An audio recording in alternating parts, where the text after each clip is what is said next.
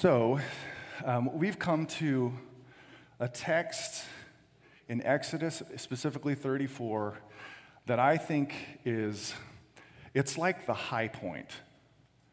The high point, not just in the book of Exodus. It's like, I think of it as the galactic center or the high point, probably in the entire Hebrew Scriptures, that is your Old Testament.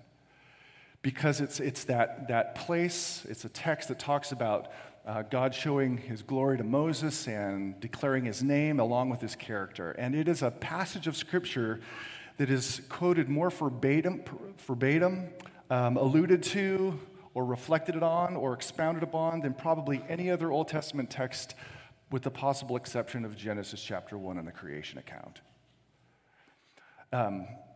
But we're going to look at it a little bit differently this morning because it's set within a context of failure. Failure.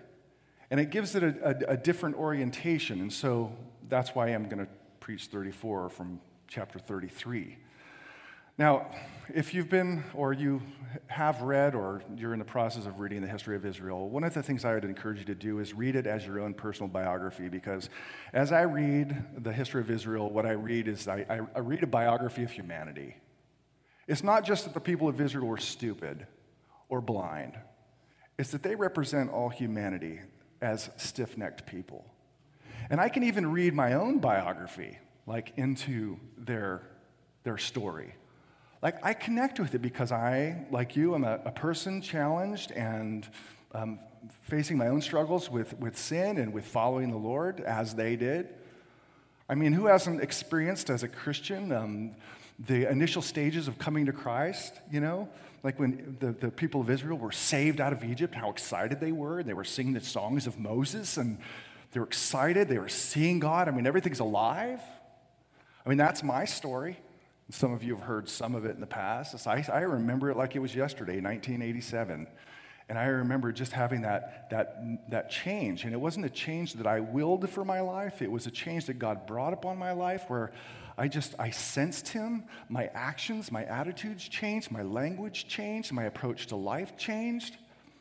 And it was like God was alive in my life. I had an evangelistic zeal that was automatic. I didn't have to work at it. And it wasn't a year after that where I got sideswiped, and part of it by my own stupidity, lack of vigilance, and sinful desire, where it ended up in a relationship with a girl that took me south. And that lasted for about a year. And I was in a Christian school at the time. And during that year, I can tell you my passion diminished.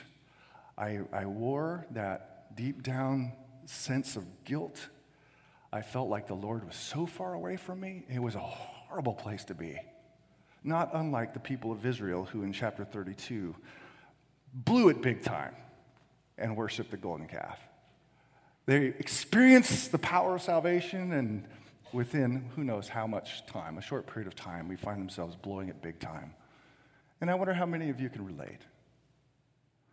You know, it seems to be a rather typical pattern for someone to come to Christ, that is to experience the deliverance of God and then to face a test or a challenge or blow it. That doesn't mean, of course, that I haven't made my mistakes or had my challenges since then. It's just, that's the story of my life, and it's the story of people of Israel, and my guess is it's the story of your life too. It's like we are rescued, free, but at the same time, we, like them, face challenges of sinfulness. And the question is this for us. How are we restored? Right? What path do we take to go from abysmal failure when you feel trapped, stuck, guilty, to being restored back to that place where your joy is renewed in the Lord, where there's that fresh sense of passion in your life, where evangelism, that is telling people about Jesus, isn't something hard for you, but it becomes something that's spontaneously organic? How do we go from failure to flourishing again? And I think that's the teaching, or what this passage provides us, chapter 33 and 34, because it falls directly on the heels of a major failure, that is, they worship the golden calf, chapter 32, And by the time we get to the end of chapter 34, there is covenant renewal. That is, God and his people are back together again. So between the failure and the renewal, there's these two chapters.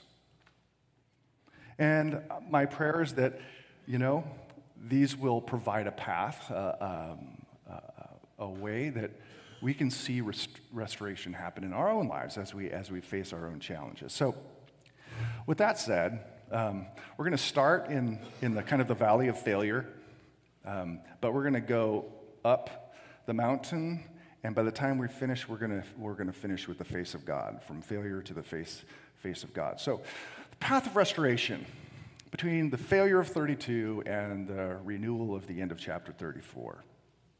The first thing I want you to notice in the text is how the sin of Israel created I'm going to call it a divine distancing. Distance, as in relational distance.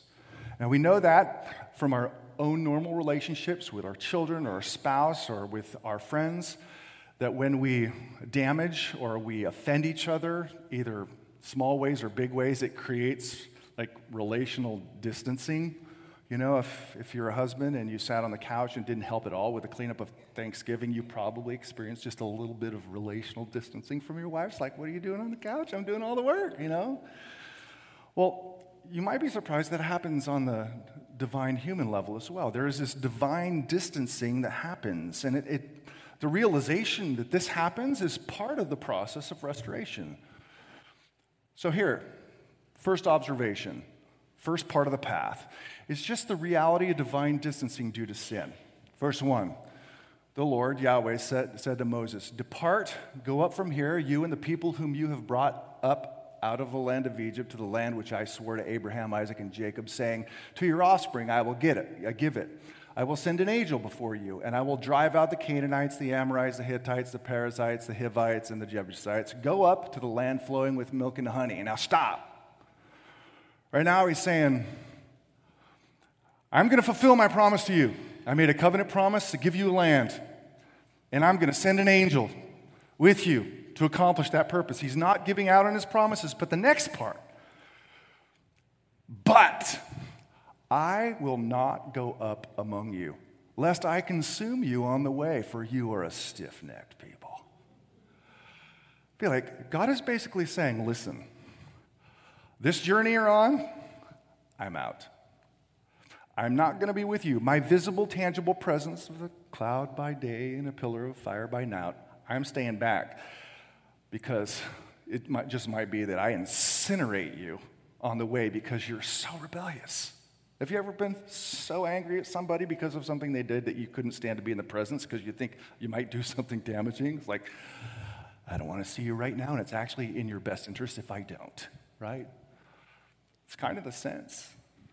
The Lord saying, I'm not going with you. Could there be any more devastating words? I mean, to not have the Lord's presence with Israel, it's like Christmas without Jesus or Thanksgiving without turkey, although that's a horrible understatement. It's like, he's the everything. I'm not going with you. This is divine distancing. They have failed, and there's this, I'm going to fulfill my promises, but I'm not going with you. But that distancing is also communicated in the next little section in terms of where his tent is. In verse 7, and I want you to see that the logic of what strings these different little vignettes together is the idea of distance. If you remember back to chapter 29, verse 45, and you won't remember, but I'll remind you. God said, when making the tabernacle, he says explicitly, I want to dwell among my people. I don't want to just be with, I want to be among them. I want to be in their midst. That was like such an awesome truth. Like that's the desire in the heart of God. But in this second little vignette, this little section, this paragraph, it says, now Moses used to take the tent and pitch it outside the camp, far off from the camp, and he called it the tent of meeting. The tent was designed to be among the people. But here it's like, not only is it outside, but it's far off. there is this distancing that has happened as a result of the people's sin. And this is a distancing from what we might call the Old Testament church. These aren't pagans. These aren't people who were lost in their sin, separated from God. These are people who have been brought into covenant like us. Divine distancing. That's one of the things that sinfulness does in our lives is it creates a relational distance between God and us. Now, I can hear objections to this. You're like, wait a second, Dan, I know my Bible better than that. God promised never to leave us nor forsake us. So how could you talk about this thing called divine distancing? Well, let me just say explicitly and hopefully passionately that I fully and completely believe that God's promise is ultimately true, that he will never leave nor forsake his people, ultimately. That's true of the people of God in the Old Covenant and the New Covenant, true of the Old Testament church and the New Testament church. That promise has always been true. But on a relational level, I think it's different. We are in a dynamic relationship with the Lord in which when we choose to worship something other than him or we choose to walk in a way that's outside of his will, not trusting him, there will be this relational distancing, and we will experience a dry up of the joy of the Lord. The joy of our salvation will be diminished. There will be a sense that we are left alone, even though God will never ultimately leave or forsake his people. The promise is true, but that doesn't mean that the Spirit is not grieved in our lives, or the Spirit is not quenched in our lives, which is going to feel like distancing. Or a second objection would be this. It's like, well, Dan, that's the Old Covenant, we're New Covenant. God doesn't do that anymore. He doesn't distance himself from the church, from believers in the church. To which I would say, I think you're wrong there. Jesus says to the church of Laodicea, Revelation chapter 3, a church that he says was neither cold nor hot, but lukewarm, and he felt like he wanted to vomit them out of his mouth because of their arrogance, their pride, and their self-sufficiency. And what does he say at the end? He says, I stand at the door and knock. If anyone hears my voice and opens the door, I will come into him and eat with him. The picture is of Christ on the outside of the church, disconnected and distanced, where communion and fellowship is almost impossible. But if you have ears to listen and open the door, I'll come in. In other words, I will renew my fellowship with you, and you will experience my love again, and you will experience the joy of your salvation again. So it seems like it's in the New Testament too. I would just say, get rid of the seams. It is in the New Testament too.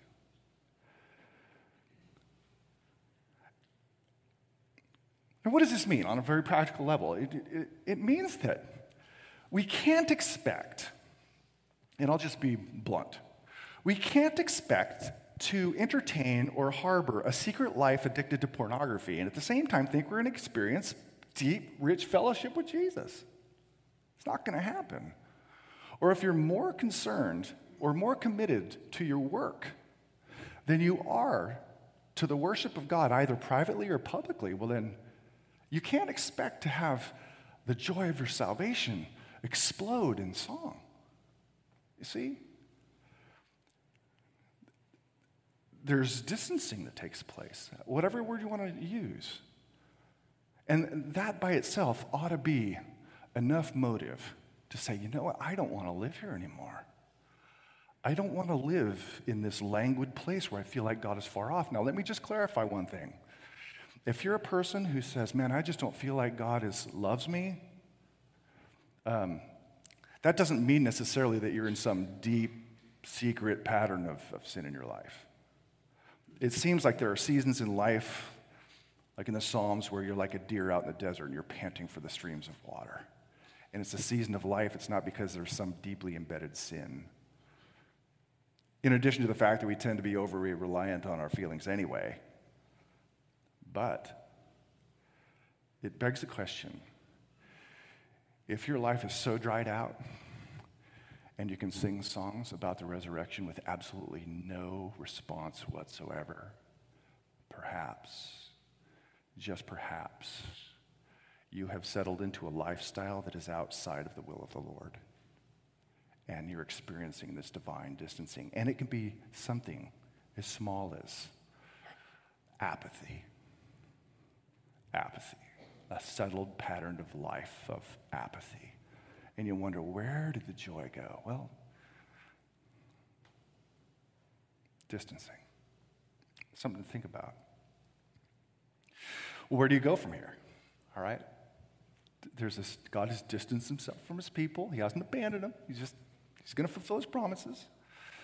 Well, the people respond with, I think, what would be a necessary second step to restoration, and that is the need for a sustained, I picked that word on purpose, humble repentance.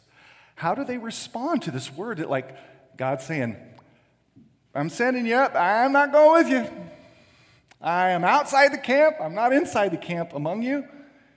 This is their response. Verse 4, it says, when the people heard this disastrous word, they mourned, and no one put on his ornaments.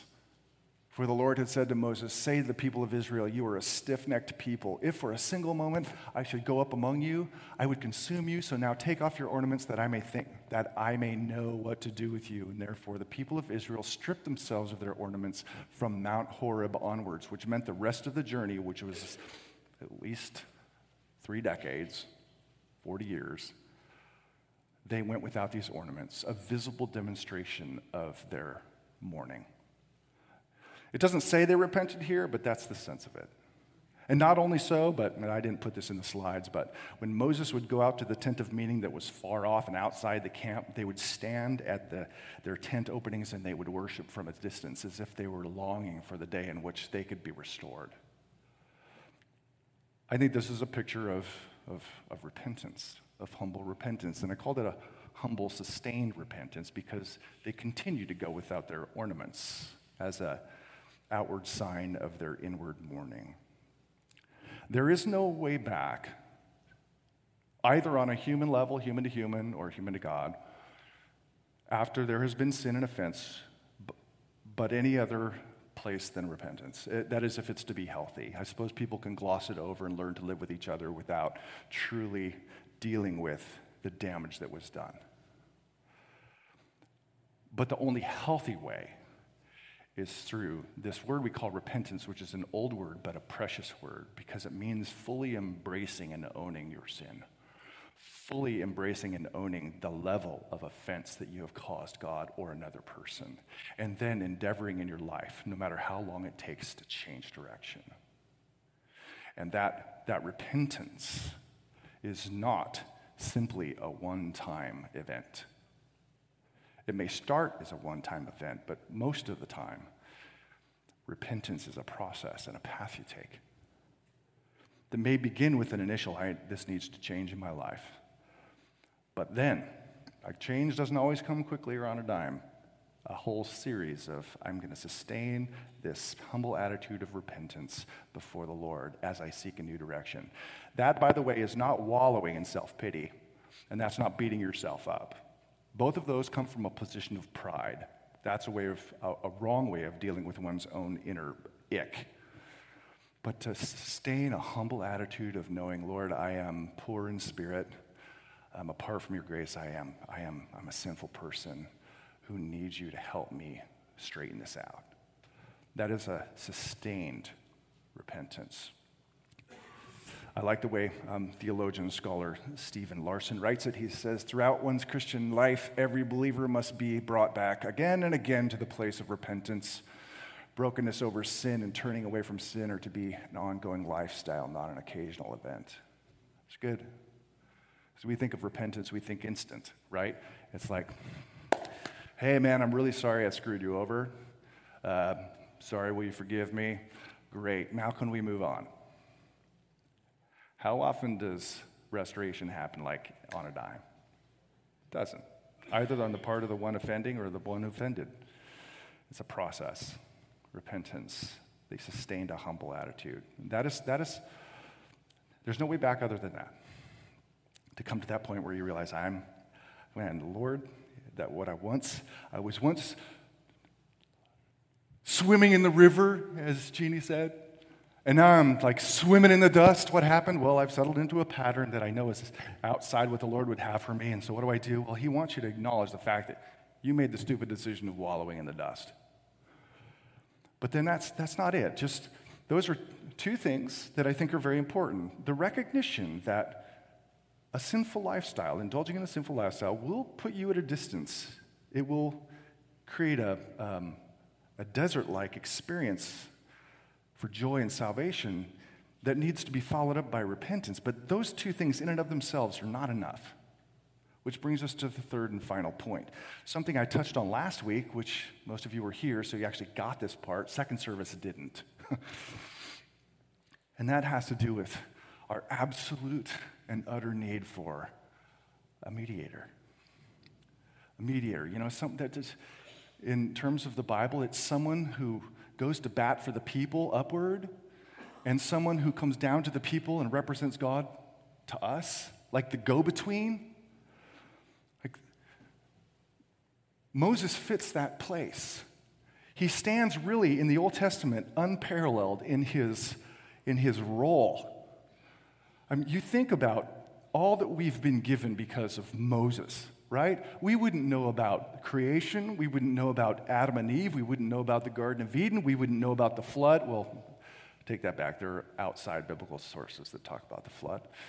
We wouldn't know about Abraham, Isaac, or Jacob, or the promises. We wouldn't know about Exodus. We wouldn't know about Pharaoh. We wouldn't know about anything except God communicated through Moses the truth. That is, he mediated God's revelation, his truth. In the same way, Moses then goes to bat for the people as the go-between. A very crucial role. So, one of the unique things about Moses is it says that the Lord used to speak to Moses face to face. Now, we know from what's said later in the chapter, this doesn't mean like a direct access. It means that he had an intimate communication with God as a man speaks to his friend. That's the level of relationship he had with God. Like they talk to each other like a man talks to his friend. And one of the things Moses does as someone who talks to God as his friend is he goes to bat for the people. When he realizes and hears the word from the Lord, listen, you're going up, but I'm not going with you. Moses pleads the case. He pleads for God to reconsider, to, in effect, change his mind. He says, this is just a piece of the argument where Moses is discussing this with the Lord. He said to him, if your presence will not go with me, do not bring us up from here. In other words, I don't want to go without you. For how shall it be known that I have found favor in your sight, I and your people? Is it not your going with us so that we are distinct, I and your people, from every other people on the face of earth? It's like, you're what make us us. Your presence is proof that your grace is upon us, your favor is upon us. We lose all of our identity and distinctiveness if you don't go. So he's pleading. God, it's like a lawyer in a courtroom, pleading with the Lord. Come on, you got to reconsider this. And the amazing thing is that Yahweh reconsiders. Do you hear that?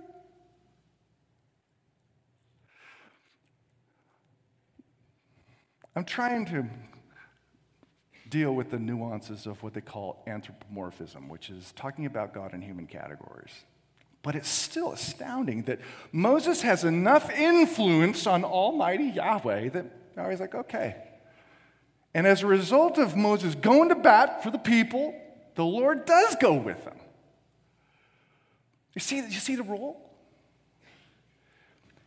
He not only turns God's anger away, but he convinces God to persevere in accompanying his people.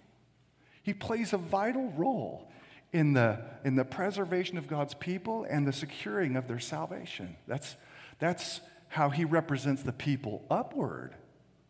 You follow? You got that part? Okay. Can I get a visible nod? Yeah, you got that part. Upward? I'm going to make my point in a second. But he also is someone who mediates God's truth downward and shows us who God is. And that, I think, is the place of that amazing, what I will call the galactic center of the Old Testament, where Moses gets to see and hear the glory of God. He asks the question, Lord, can I see your glory? Can I see your face? And the Lord answers neither yes nor no, but more of a kind of. And you know the story. It says, I will put you in a cleft of a rock. I will cover you and protect you with my hand. I will pass by you, my presence, and I will allow you to see the backside as I declare my name. Moses is the closest that any sinful man has ever gotten to seeing even a glimpse of the greatness of God. The only one, as close as you can get. Of course, God answers and says, kind of, that's what I'm going to do. And here's the event itself. The Lord descended in the cloud and stood with him there and proclaimed the name of the Lord.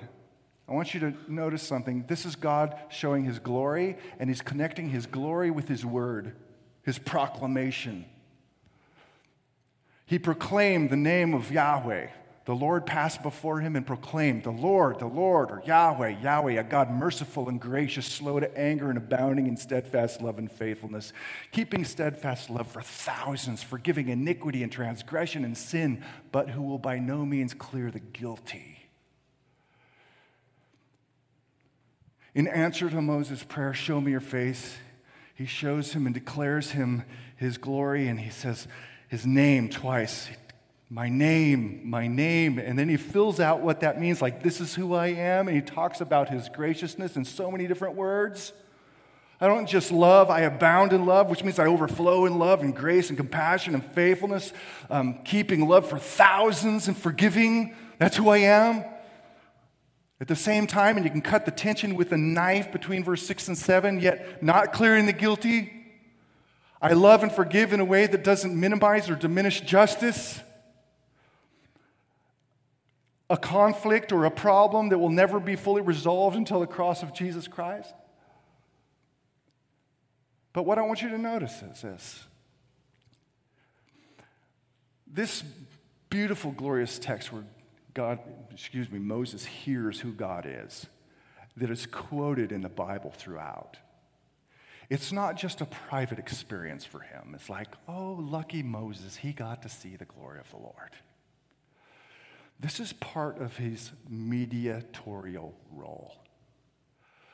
Having seen and experienced at the greatest extent possible from sinful man's eyes who God is, he now goes back down to the people who are still muddied in their failure. And he says, guess what I saw? Guess what I heard? I have seen with my own eyes and heard with my own ears that God is abounding in love. And he's forgiving, and his grace knows no bounds. That's what I experienced, and that's exactly what they need to hear without God diminishing his justice 1 minute. This is exactly the message that the people needed to hear from their mediator. You can understand why the Apostle John in the Gospel of John, chapter 1, saw in this experience, in this event, on the heels of a massive moral failure, he saw the shadow of Jesus and would say, the word, the proclamation, didn't become a cloud, it became flesh and tabernacled among us, and we beheld his glory, full of grace or steadfast love and truth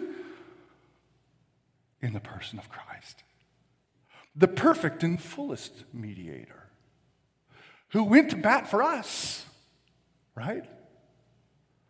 Who went to bat for us and said, me, not them, and satisfied the just demands of the law, and then spilled over God's steadfast love and mercy to us as one who went to bat for us. The go-between, who did what Moses could not do, and that is separate our sin as far as the east is from the west. That's the role he played. Listen, the only reason you and I can sit here and sing at all, the only reason we have any hope at all is because we rely on someone else. Is because we rely on the fact that we are righteous because Christ earned righteousness in his life, and we stand forgiven because God earned our forgiveness in his death. We rely on him, his mediation for us alone. Forgiveness comes through Christ alone. But at the same time, he also is the full disclosure of God, right? It goes both ways. He represents us to the Lord and goes to bat for us, but he also shows us the wonder of who God is. And that's where Jesus is so much better than Moses ever was. Moses never got to see the face of God, did he? But Gospel of John says, and you saw it, that no one has seen God at any time except God, the one and only, who stands at his side. You ever think about what a face represents? How important it is? It's intimate. It is like the fullest expression of a person, right? When you see a face of a loved one, a husband or a mom or a dad or a child, you instantly recognize and go, oh, that's Jim, or that's my wife Deanna, or that's my child Allie, right? You don't get that from looking at their elbow or their ankle or their hand or their foot. The fullest expression of a person's personhood is in the face, when you know who they are. And the only one who has seen the full disclosure of God's face to face, is Jesus. Which means he is himself the fullest disclosure of this is who God really is. Beyond what Moses ever grasped, this is who God is. The Word made flesh. Our ultimate and perfect mediator both ways, making God known to us and going to bat and securing our salvation to God. And the path of restoration has to come here. Yeah, okay, God, you've distanced yourself from me because I'm living outside. And I know it's wrong.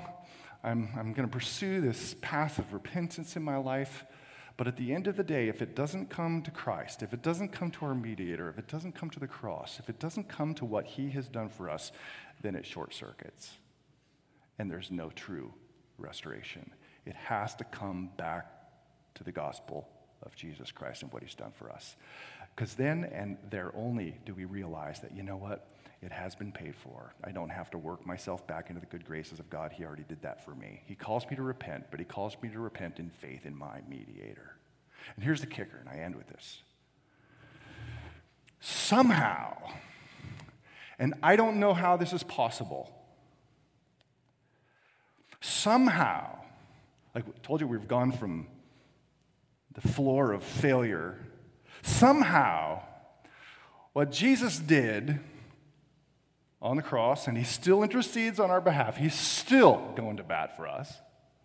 Somehow, Jesus equips us or qualifies us so that at some future point, the resurrection, we are going to see the face of God. What Moses never got to see, Revelation 22 verse 3 says, and they shall see like the full expression of God's personhood. Some theologians would say we'll never have direct access to God's essence unmediated. Others would say, yes, we do. We just don't understand what it's like. And I'm not sure what I believe. I just know that the singular greatest promise in all of the Scripture and the greatest experience that mankind can even begin to dream of is to behold the face of Almighty God. And Jesus alone takes us there.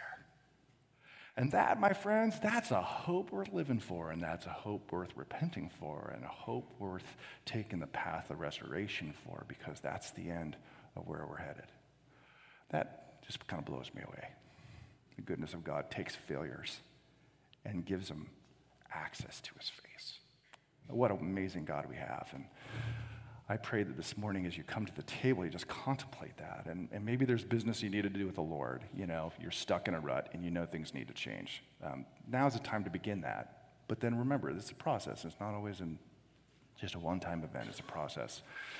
So listen, you know, most of you know how this is. I'm going to pray, and as I pray, I could have the communion servers come up. There's gluten-free bread, regular bread, just have to ask for it. And if you're a follower of Jesus, once I'm finished, just get up from your seats and come, and you can take it with your family. You can pray with your spouse. Do it alone. Some people like to kneel at the stairs and just do business there. It's up to you. Father, we thank you for this visible symbol of what our mediator did for us that we didn't deserve for ourselves. I just ask, God, that you would use this time where we're actually taking in what represents the body and the blood of Jesus, his great sacrifice. I pray that you just do your business in our hearts this morning. Remind us of good things and convict us of wrong things as we come to the table in Christ's name. Amen.